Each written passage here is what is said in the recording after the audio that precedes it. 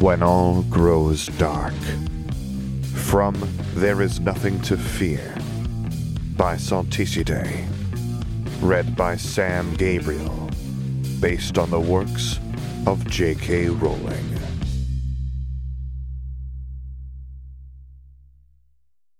(1981) Lily wasn't sure when she'd stopped thinking of it as Severus's house. Where she'd stopped thinking like that was easier to figure out. The potions lab, which is where she and Severus had spent most of their time anyway. In the early days before James arrived, they might well have pulled up a pair of cots and never left it, if it hadn't been for Marlene spending the better part of 3 weeks mothering the two of them into decent habits. She was still doing more than her share of the cooking and washing up. Lily had initially balked when Dumbledore assigned Marlene to Spinner's End, for all that the two of them were friends, because she knew what Marlene had gotten for a potions owl, and there wasn't a point, was there, to brewing for the Aurora Aurorium if the result might kill as easily as cure, which at the time she thought was still week 1, and that she realized she and Severus had possibly been working themselves into early graves. At that point, Lily was pretty sure she was thinking of the house in terms of the lab and everything that wasn't the lab. Then James had come into the picture, and like hell was Lily going to let Marlene take another item of responsibility when she was overworked as it was. Neither was she going to inflict Severus and James on each other. One was her friend and the other, well, no dying man deserved that. Sometime after all the good mornings had transformed into I love yous, and the how are you feeling todays had become impassioned kisses, and the poor sick bloke in the bed had become the father of my child. Sometime around all that, probably, was when she started thinking of Spinner's End as home. And of course, Severus was the godfather, of course. Today was a break day, which meant no awkward Harry juggling in order to manage the problem that one adult in this house already had enough to do, another was barely capable of keeping himself alive without supervision, and the other two were responsible for most of the Aurora's potions. The wireless had been on all day, since you could answer quizzing world questions whether or not your arms were full of baby, but then the station had gone to the Tomorrow program, and if there was one thing that everyone could all agree on, it was that divination was worth a steaming pile of shite. Though there were a few other matters that could inspire their concord these days, actually. They were getting to the point, in fact, that Lily no longer felt she was tempting fate by acknowledging, at least in her head, that everyone was getting along. Chess was another field of agreement. For instance, James, it turned out, knew of a 3-player variant, played on a hexagonal board with oddly contorted spaces, and it had been simple enough to transfigure the right kind of board and a set of red pieces. The only tricky bit was figuring out how the knight was supposed to move whenever he strayed near the center, which looked mostly like a chessboard, but a little bit like the eye of an insomniac goblin. It took some getting used to as well that none of them could move quite as they wanted. If black captured white, it couldn't do so again until it had captured red. Sometimes it was impossible to defend a piece, and sometimes even trying would only put more pieces in danger. In those situations, she could only accept the inevitable loss and prepare for the time when she could act. The first game of the evening was a confusing mess that Severus won by a hair, and they were just about near the end of the second when they were interrupted. The fireplace went green, and Dumbledore strode out, waving to them in greeting and patting down the sleeves of his robes, and somehow combining them into one motion. "James, Lily," he said immediately, and then, "Where is your son?" "Napping," Lily said, and something about the answer seemed to relax Dumbledore just a little, as though he were carrying a mountain, but somebody had knocked a few pebbles off the top. "I need to speak with you two, if you can spare the time." James blinked. "Might be hard, but I'll try to squeeze you in between feverish hallucinations and my 5th trip to the water closet." He coughed, and Lily tensed, but the moment passed, and it failed to progress into anything worse. "Well, I guess we could talk now." "Excellent," Dumbledore said. He smiled, but it didn't reach his eyes. "I apologize for the failure to notify you ahead of time, but events are progressing rapidly, and I may not have an opportunity to discuss this with you later. Severus, my boy, could you give us a moment?" "Severus," James said intently, "can stay." And Lily let go of a tension she hadn't realized she'd been holding. "Very well." Dumbledore cleared the table of its chess pieces with a gesture, then retrieved something from inside his robes, falling from his hands like soft molten silver. The potter's cloak. "There is something I need to show you. Something you deserve to know." Dumbledore spread it gently across the table, smoothed out the wrinkles, and pointed to one corner of the cloak. It took Lily a moment to understand what Dumbledore was referring to. So faded was the symbol, a triangle, a circle, and a line. "The Hallows Brand," she murmured. "But this could not possibly have been in Grindelwald's possession," Severus protested, and James nodded. "It's an actual hallow, isn't it?" she whispered.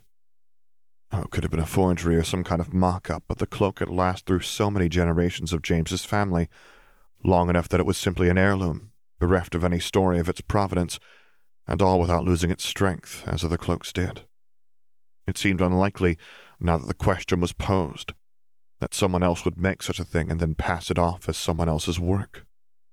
Dumbledore agreed at any rate, and that was worth something in her books. "I trust you are all familiar with the story of the Peverells, and what they won from death. It is doubtful that there was any such contest in truth, but the accretion of myth does not lessen from the fact that the Hallows themselves exist, or that their powers have tempted many." It was James who spoke up next. "Riddle knew, didn't he said, voice quavering, and Dumbledore inclined his head with empathetic sorrow. "I believe that to be the case. That is, in fact, why we are having this conversation." Dumbledore fell quiet, and the silence grew long and wide between them like a great gulf before he spoke and broke it. "The war is not going well.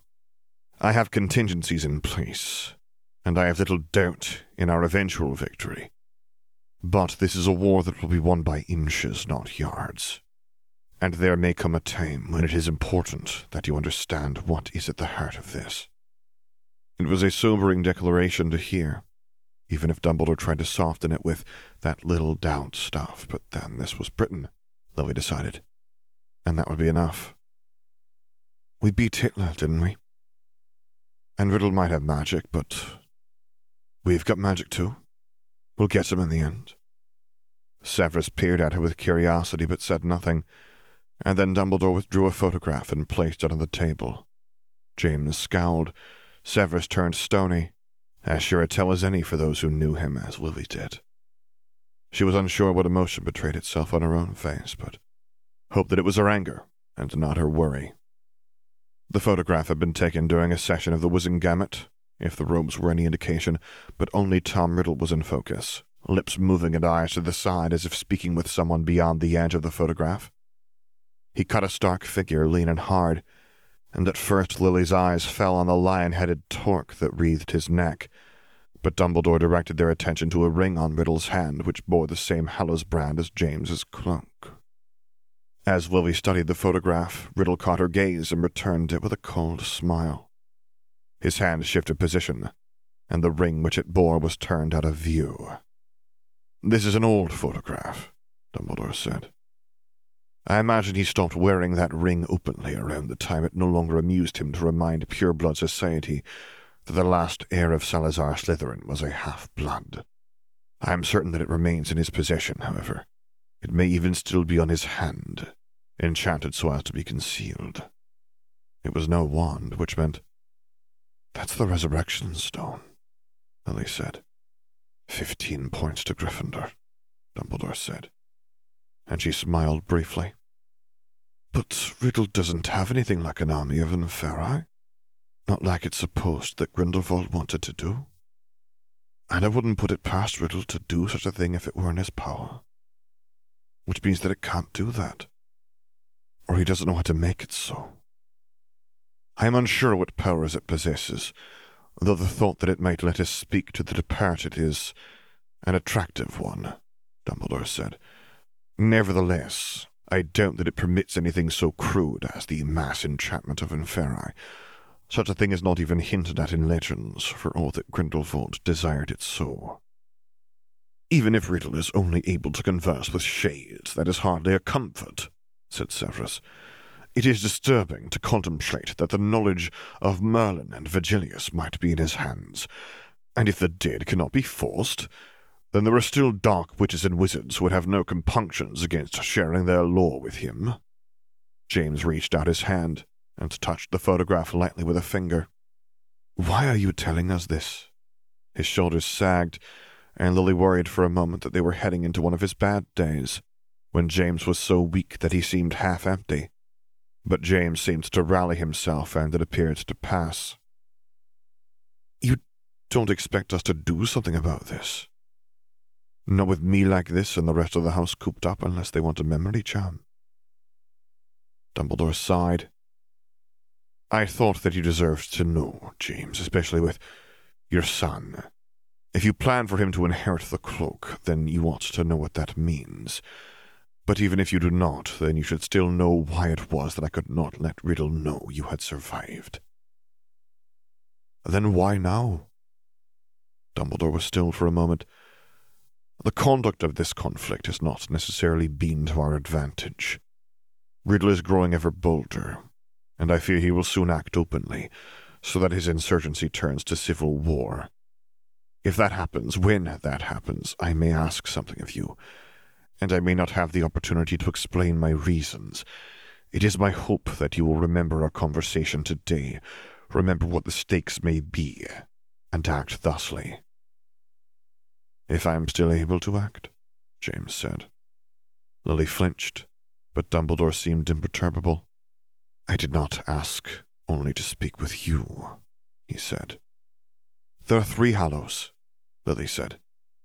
If Riddle has one, and thinks that the second is lost somewhere in the Kilda forest, then he must be looking for the third. Do we know what happens to it? Dumbledore glanced at James. It was once the tradition amongst Hogwarts graduates to embark on a grand tour of the world, or at least those parts of it that entranced them. Such things were no longer in vogue by the time that Riddle graduated, but he departed to foreign shores nevertheless. The war against Grindelwald had just concluded, and he believed it likely that the Elder Wand's bearer would have been drawn to such a scene as surely as ravens circle a battlefield. Was he right? Given the facts he likely had at hand, I cannot fault his thinking. More I cannot say, except that I do not believe he found the Elder Wand. Then who has it? I can't say. It need not exist anymore.